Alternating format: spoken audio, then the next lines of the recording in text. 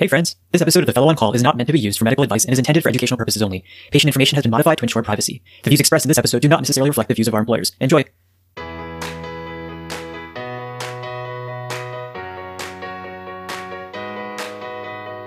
Welcome to another episode of The Fellow on Call, the Hem-Onc podcast. We're coming at you from Rouleau University Medical Center. I'm Ronak. And I'm Vivek.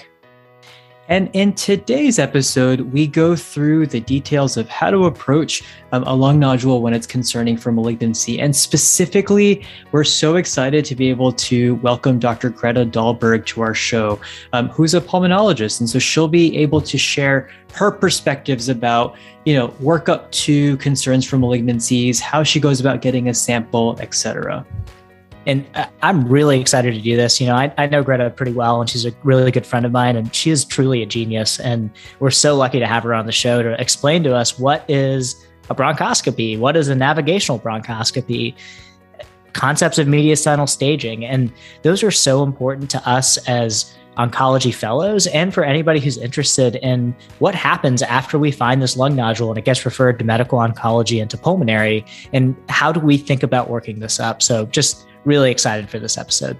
Yeah. And I do want to point out, listeners, that, we won't be necessarily going through the nuances of what to do with incidental lung nodules or what to do with nodules found on a lung cancer screening CT in a patient with a significant smoking history. We welcome you to check out our friends, the Curbsiders podcast. In episode 197, they go through all of this in extensive detail.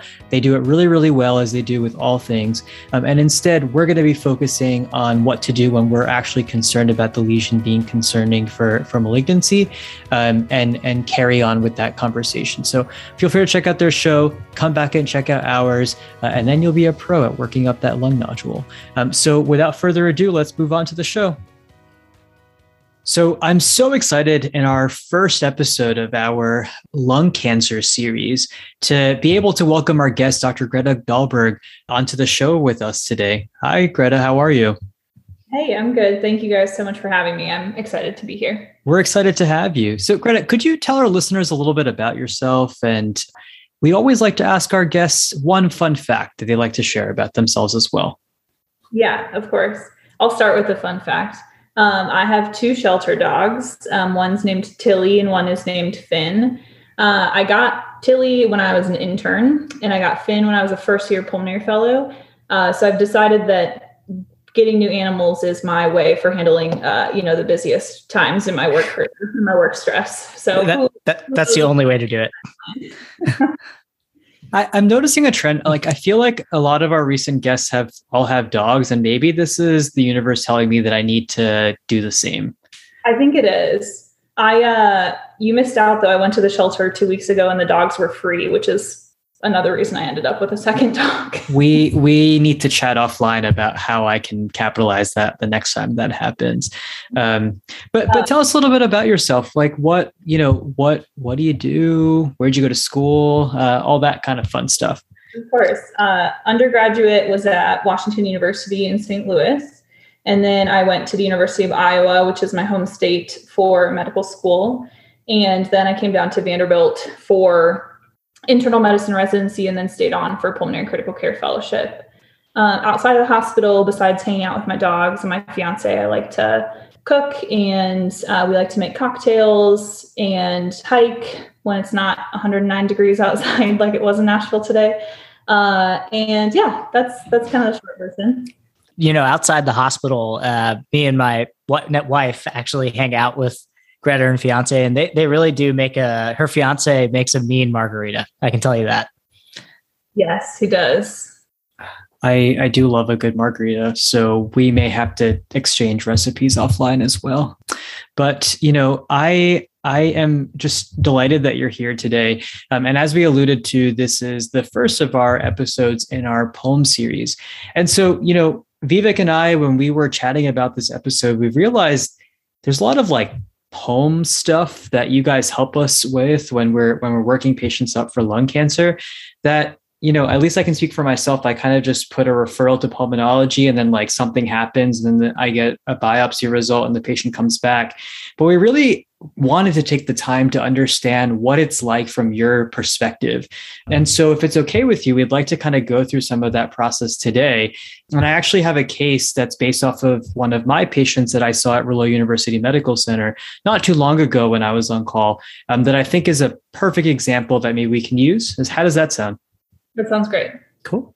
So just to kind of lay the foundation. So this is the case that I had seen of a 65-year-old male with a past medical history of asthma, hypertension, tobacco use disorder, who came to the ER with severe abdominal pain. And as part of the workup, he had gotten a CT scan of his abdomen and pelvis.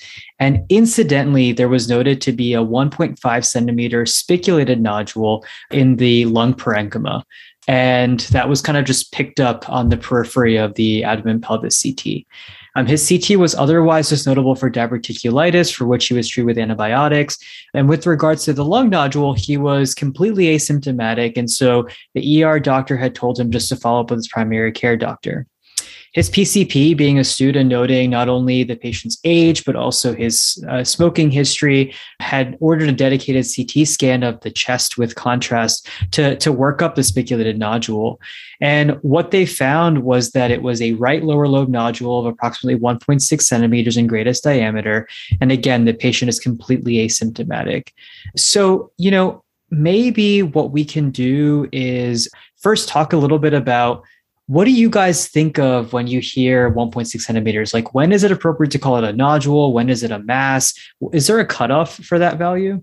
Yeah, so the cutoff between nodule and mass is 30 millimeters or 3 centimeters. And the reason that cutoff was made is that once a lesion is greater than 3 centimeters, the likelihood that it's malignant is much higher.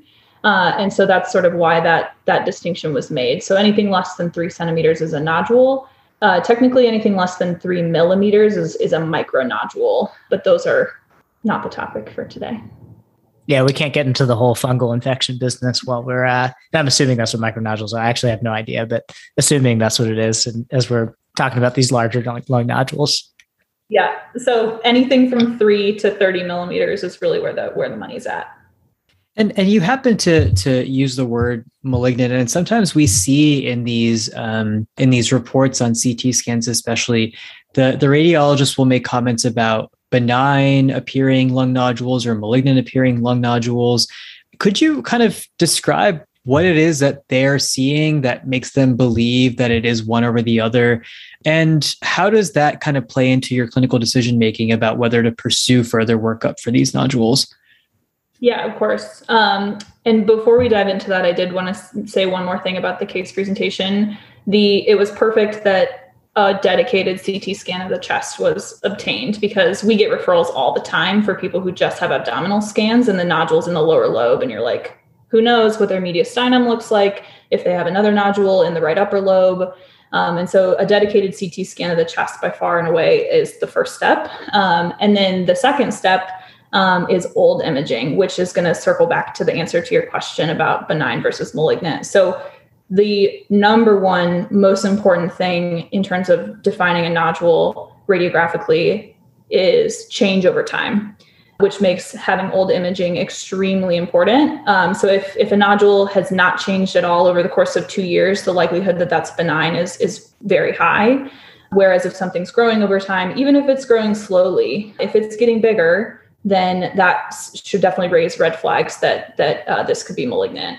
So the dynamic feature of the nodule is the most important. If we're just talking about kind of this patient with a one-time static, things that you would look for would be features that are consistent with benign nodules, would be kind of smooth, well-circumscribed nodules. Calcification can actually indicate benign etiologies if it's diffusely calcified, or there's also something called popcorn calcification.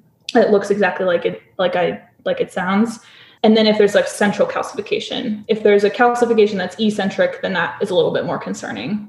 We also look at nodules on soft tissue windows. And so if there's internal fat density within the nodule, that raises suspicion for hamartoma, which is a benign etiology as well. So there's some things. And then one more thing, especially in our part of the country, if there's a dominant, let's say 12 millimeter nodule with a bunch of small micro nodules around it, that it significantly raises sort of histoplasmosis or endemic fungi on your differential. So micronodules around the dominant nodule would also suggest benign etiologies. And Greta, one of the things that we see a lot on reports is they report on a spiculated nodule. Can you comment on what exactly that rings in your head? Yeah, so they've studied this. The odds ratio for spiculation for a malignant is about 2.5. It's high, but it's not crazy high. I think the thing to point out is that a spiculation is a subjective thing, right? It takes a person to call it spiculated. It's not a measurement that we take. And the other thing about spiculation is that, so I should have started by saying it's just kind of it looks like little hairs projecting off of the nodule. And you will see nodules that I think 10 out of 10 people would call spiculated, but then there's other ones that I think are more subjective, which is why it's not perfect. And that's something I never really knew, is that, when I looked at these reports and saw that it said a spiculated nodule, in my head, it's a lot easier to look at the read and then look at the image and then be like, oh yeah, that is spiculated. But sometimes it can be very subtle. And that, is important for us to know in oncology. When we see a patient and we see a spiculated nodule, that doesn't always equal cancer. And I think that's a really important thing that took me a really long time to really understand and really start to see the nuances of that. And it really happened when I started referring to people to pulmonary and talking to the attendings and the fellows about what exactly these features mean.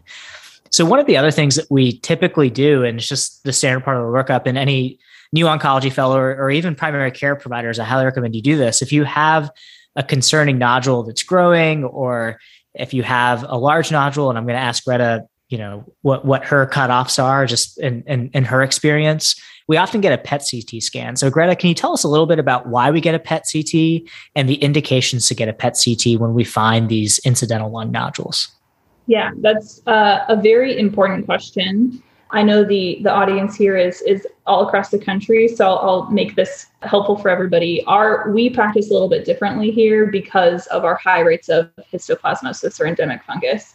If you guys are practicing in a place that also has histo or blasto, then some of these things would apply to you too. But if, let's say, you're not in a place that has a lot of that, then a PET CT is definitely part of the workup so according to the CHEST 2013 guidelines, it's the next step for patients who have what we call low to intermediate probability, pretest probability of malignancy.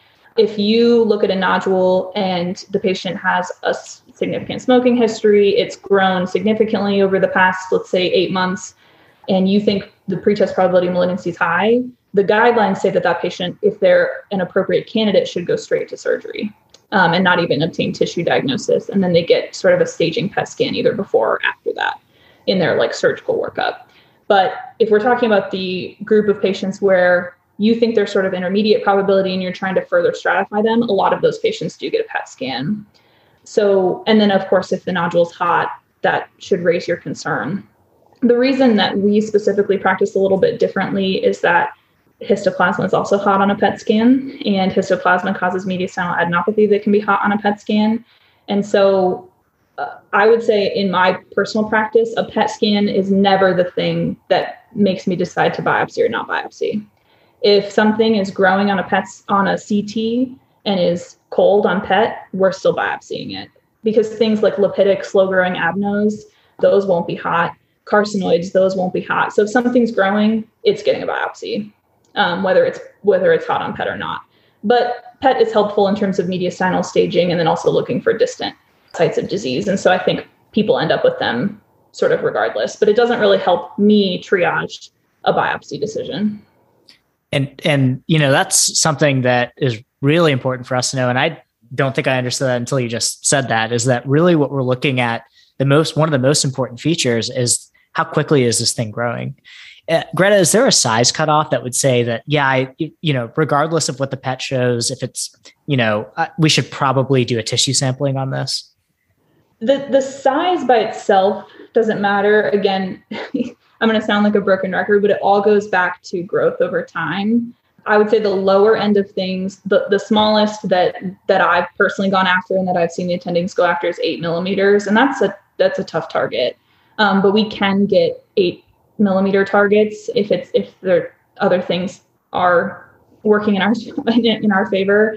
And then, anything above that we can go after. I would say things that are less than 8 millimeters, we're probably going to watch those for 3 more months and make sure, because honestly, less than 8 millimeters, it's hard to even determine growth. If somebody measured it at 5 millimeters and now it's 6 millimeters, that's probably within sort of the realm of usual error when it comes to measuring from one scan to the next. So that's sort of the lower end of the biopsy cutoff size. Is there a rate of growth that would also be taken into consideration? Like, I don't know, doubling over 3 months. Like, is there some sort of metric that you all use as well? Yeah, so there's something called the volume doubling time, and there's online calculators for this. And you just kind of plug in some of the radiographic characteristics of the nodule, and it will spit out, over 37 days, the volume of this nodule has doubled. Very fast doubling time. So anything less than 20 days is extremely fast and actually is more suggestive of infectious or inflammatory etiologies. There are some malignancies, very rarely lung primaries. So sarcomas, lymphomas, testicular germ cell tumors that can have doubling times in that range. But typically, if it's a super quick doubling time, less than 20 days, we're actually reassured by that. The average lung cancer volume doubling time is about 100 days. And then some indolent lipidic adenos can be up to 1,000 days. I mean, those grow over years and years and years. And I'm adding a lot to my repertoire right now. We have the PSA doubling time, which we'll talk about in future episodes. But now I've got this lung nodule doubling time that I didn't know existed. This is very fascinating. And this is why that roughly 3-month interval between scans makes sense if it takes about 100 days to see significant growth. So, wow, things are really starting to click. Thank you. And I think that this leads very nicely into the next thing that we've been kind of pondering is, how do you decide the best approach for biopsy? As in, now you've identified, let's say, something that is growing at, doubled in 100 days, and you're concerned about the possibility of malignancy. And then us as our friendly oncologists are, come knocking on your door and like, we need a biopsy of this thing, or at least we think we need a biopsy of this thing. Can you help us? So how do you decide if that's something that you as a pulmonologist are able to help us do, or whether it would require the help of someone like IR? Yeah, great question. So there's, as you sort of already pointed out, there's 2 primary methods of biopsy. There's transthoracic needle biopsy, which is done by interventional radiology. And then there's advanced bronchoscopy techniques, which there are so many, and there's so many different technologies coming out, and that's sort of beyond the scope of what we're going to talk about. But you can either go through the outside or through the inside is what it comes down to. And the decision about that is mostly made by a combination of patient preference. Some patients come with a preconceived notion of what kind of procedure they want to have done, safety of the procedure, schedule availability, all these real life things come into it. But if you're talking about sort of what are the nuts and bolts of these procedures, so CT guided biopsy or transthoracic biopsy, they have an overall sensitivity of 90%. So it's a pretty good test. That sensitivity is better if the nodule is greater than 1.5 centimeters, so up to like 94%. It's in the 70% sensitivity range for anything less than that. The major risk of transthoracic needle biopsy is pneumothorax. If you think about it, you have to cross both layers of pleura to get to the nodule. So 20 to 25% of patients have pneumothorax after that procedure, which is a good chunk. Not all of those patients require a chest tube. So do we care about pneumothoraces that don't need a chest tube? Probably not. But still, that's a significant risk. A benefit of that procedure is that it's not typically done under general anesthesia. So if you have a patient who's high risk for general anesthesia for whatever reason, that could be a better choice. Bronchoscopy, there's a few benefits of. I'm a little biased because I love doing these procedures. So I always want patients to have a bronch. But we do take people to the OR under general anesthesia. They're fully sedated. They're actually paralyzed for the procedure because we have respiratory motion and atelectasis really inhibit our ability to drive out to nodules, particularly in the lower lobes, which are more prone to atelectasis.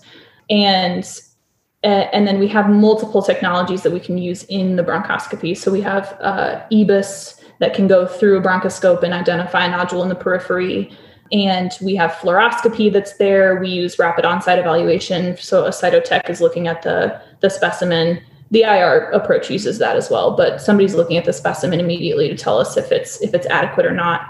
So it's great. And then as soon as you're done getting the sample from the nodule, you can stage their mediastinum with EBUS all in one procedure. So that's a benefit of the bronchoscopic technique. Whereas if you get a diagnosis with transthoracic needle biopsy, they may have to have a second procedure to stage their mediastinum. Major risks of bronchoscopy, the pneumothorax risk is much lower, only 1.5% of patients. Less than half of those patients require a chest tube. So it sounds like, for the most part, if you can do the bronch, and obviously we have a biased opinion here, but it seems like if you can do the bronch, it's a very reasonable option if the patient is fit enough to undergo anesthesia, because of the pneumothorax risk is so much lower. One of the things that I always wondered about, so, we have this patient in our initial case presentation here who has asthma, but seemingly this patient doesn't have, severe emphysema or severe COPD or something like that. Many of our patients who have a 1.5 centimeter spiculated lung nodule, like this patient, have underlying severe emphysema, let's say. How does that affect the risk when undergoing something like a bronchoscopy? Yeah, it certainly raises the risk. Any structural lung disease would raise the risk for pneumothorax. And then certainly if the nodule is right up next to a fissure and you have to cross, the pleura and the fissure to get to it, then you're crossing sort of two layers of pleura. So those are the things we think about. But what I'll insert to avoid us all from being biased is that we don't have data on which of these is the best. But currently there's a multi-center trial going on called Veritas. Vanderbilt's a site for that is prospectively randomizing people to transthoracic biopsy versus navigational bronchoscopy.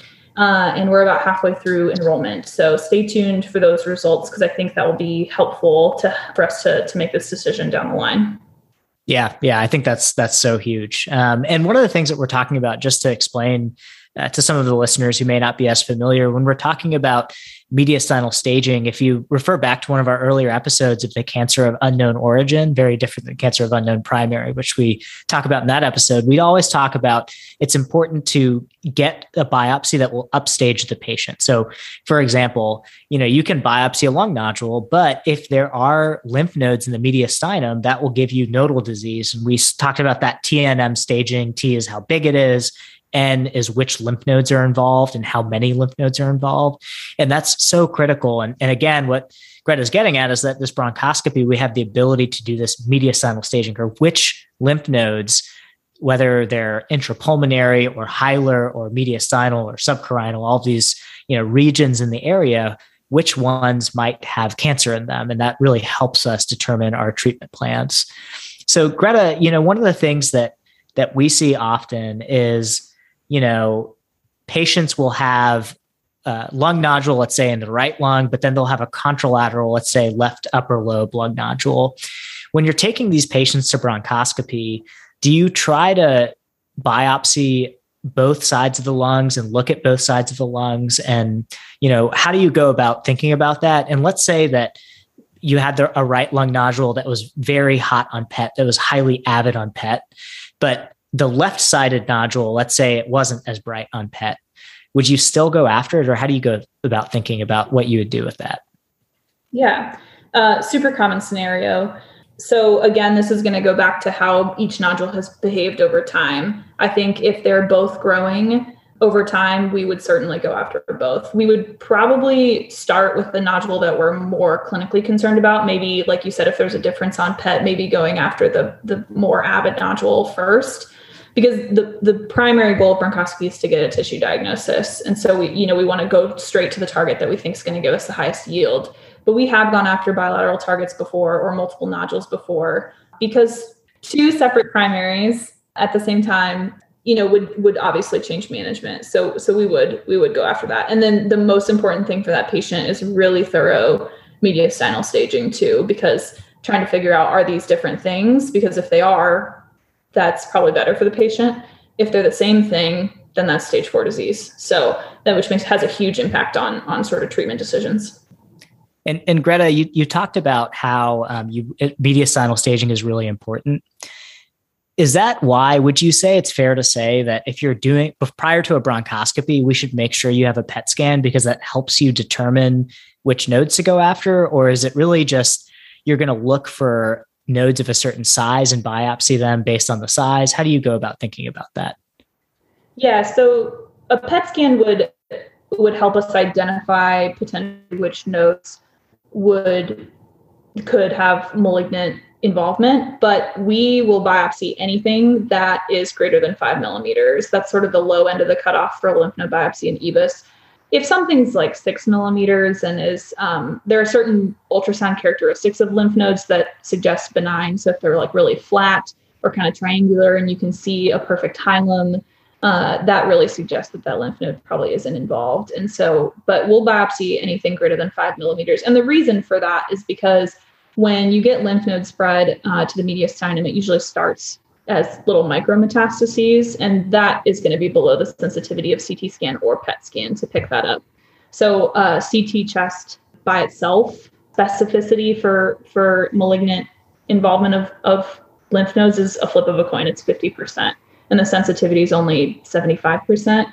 A PET scan is only 80% sensitive. And I think that's because of kind of the micromets that can be involved that we will get on a needle biopsy, but won't see on PET scan. For EBUS, it's 93% sensitivity and 100% specificity for malignant involvement. The imaging doesn't really matter. It really matters what the nodes look like in there when we're seeing them on ultrasound. So Greta, before we get any further into the episode, I think a big thing that we often hear about when we read these summaries and these reports from our pulmonary colleagues is terms like EBUS and NAV bronch. And I mean, honestly, I didn't know that these things were any different in my head. They're like the same thing, but I'm sure that there are nuances that differentiate one from the other. Could you kind of define each of these terms and what their indications for use are and why that matters in terms of how you approach the patient? So navigational bronchoscopy is sort of an umbrella term for a lot of different technologies. The two sort of main technologies that we have, and every institution will be a little bit different, but the two sort of main technologies currently are either an electromagnetic navigation technology or a robotic bronchoscopy technology. So the electromagnetic technology, the patient is laying on a board that has electromagnetic sensing, and then they have sensors on their chest. And then the tip of our catheter that gets threaded through the bronchoscope is what is being sensed. The movement of that is being sensed. So prior to the procedure, we program a nodule from the patient's CT scan into the software. And then we create a virtual sort of pathway to the nodule. And then we use the electromagnetic sensor and we kind of feed it out into the airways. And then the screen will show us when we have taken the path that should get us to the nodule. And then we use procedure or fluoroscopy in the procedure suite. And most of the time you can see the nodule on fluoroscopy to tell you that you're in the right area. And then the third thing that we use during a NAV bronch is something called a rebus, which is a form of EBUS, which is an endobronchial ultrasound catheter that we can thread all the way out to the nodule. And that has a nodule will have a specific ultrasound signature. And if we see that, we know we're in the right spot. And then we take our biopsies and get out. Robotic bronchoscopy is fairly similar, except you're not driving an actual bronchoscope. You just dock something to the patient's ET tube, and then you drive with like little control trackball. And that's sort of coming up the pipeline. We've only had a robot at Vanderbilt for about a year, but I would say from our providers, that's going to become sort of the big thing for diagnostic bronchoscopy. Most of the time when we say EBUS, we mean just the regular endobronchial ultrasound, which is a dedicated separate bronchoscope that has an ultrasound tip at the end of the scope. And that lets us see mediastinal and hilar lymph nodes. We can, if somebody has a really central mass, we can see sort of hilar masses with it, but anything beyond like sort of the right at the right upper lobe, anything kind of beyond the main airways, we can't get the scope too far. So it's mostly for kind of central mediastinal hilar pathology and lymph node staging. A lot of times these technologies are used together. We use navigational technology to get to the nodule, and we finish the navigation, and then we stage the mediastinum with EBUS. So Greta, Earlier, we talked about the differences between EBUS and navigational bronchoscopy and how really they're complementary techniques, that the navigational bronchoscope helps us get to, let's say, more peripheral lesions, and the central mediastinal staging, the endobronchial ultrasound is a good method to do those things, to look at those lymph nodes and do the nodal staging and maybe go after some more central lesions. One of the things I wondered is when is a lesion, and I know this is opening a can of worms, but in a general sense, is when is something not amenable to bronchoscopy? And are there general guidelines, or is it very complicated? I'm sure there's complexities to it, but could you give us just a basic overview? Yeah. So I think in general, I would say we will try to go after almost anything, at least give it a shot. Contrary to popular belief, lesions in the periphery, so like the outer 1/3 of the lung, are actually easier because as the airways branch and get smaller, eventually an airway will dead end into that nodule, and then your tools can just go into where that dead ends into the nodule. If you think about sort of more proximal areas of the lung, so what we call the middle third, that's no man's land, because anything in the central third is accessible with EBUS alone. Anything in the peripheral third is usually pretty accessible with navigation techniques. Anything in the middle third, so if you think about, you have a smaller airway, but still not a really small airway, and the nodule's right next to it, we don't have great technology to be right there and then make a hard right angle turn. It's much easier when an airway dead ends into a nodule because we just drive all the way up into it. So if anything actually in the middle can be really tough, because the airway that takes you the closest takes you right by it rather than right up to it. So those can be really challenging. The other reason the middle area is really challenging is there's bigger blood vessels, and so there's more risk for bleeding.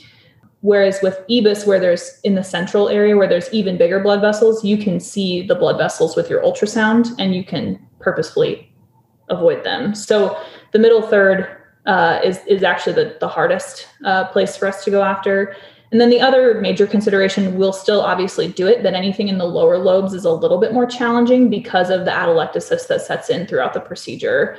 Because everything we base the procedure on going after a nodule is based on a CT scan, which is done at ideally full inspiration. And then the patient is not holding full inspiration for the whole procedure. So there's something called CT to body divergence, where the navigation software may tell you that it's over here, but now because there's so much atelectasis, it's in a lot different spot, and we get into trouble getting some of the lower lobe targets because of that. Greta, I think that this conversation has been absolutely phenomenal and so eye-opening, and this is a recurring theme on our show, but we walk away from every episode as the host just learning so much more about the things that we deal with actually on a day-to-day basis. And so it's amazing to hear, the perspective of approaching a lung nodule from the eyes of a pulmonologist and from somebody that helps us with this workup of patients that have lung nodules. And so, I just want to turn over the floor to you one more time. What are the important things that you want our listeners to take away from our discussion today?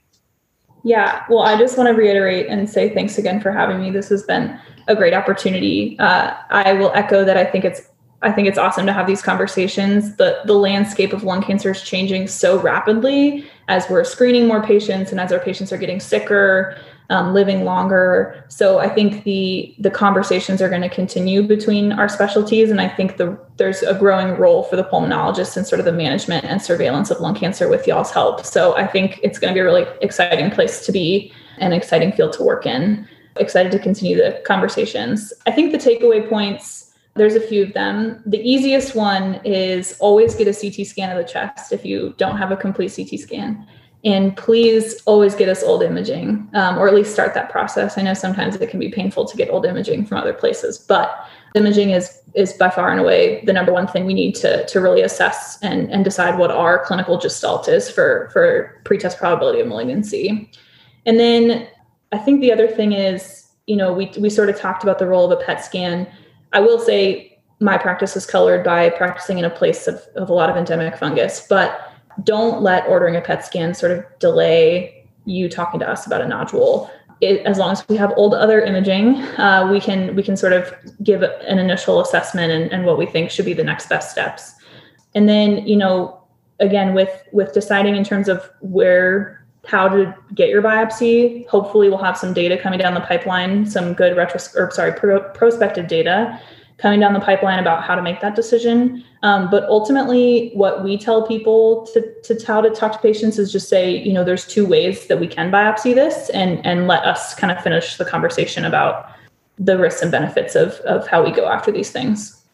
I think that is the most helpful thing that you said there at the end, is that we have other specialists that are helping us. And what you said at the beginning, that, you know, we need to have these conversations more often. And I've learned so much from this. And, you know, when we see these patients, it's really important to say, hey, you're going to have a lung doctor who's going to talk to you about some of the risks and the benefits as we send them to you guys to think about what is a lesion that would be amenable to biopsy or what might be a little bit of a higher risk. So thanks so much, Greta, for being on the show, and really, you know, couldn't thank you more. We've learned so much. Of course. Thanks again for having me, you guys. I really appreciate it. I have nothing else to add to that other than also just to say thank you. So anybody have any last thoughts? Why does Dan Houserath never show up to this? You know, he's an attending now, and he just decides that he's too cool for school. Yeah. Last time it was all wine tasting galore, and now it's globetrotting. So, you know, it is what it is. But we're so thankful that Greta was able to join us today, just to keep our listeners from having to hear just me and Via go back and forth, because that could be awful. That wouldn't be good. So, all right, listeners. Well, thank you for joining us on another episode of the Fellow on Call. Until next time, we'll see you later. See you later. Thanks, guys.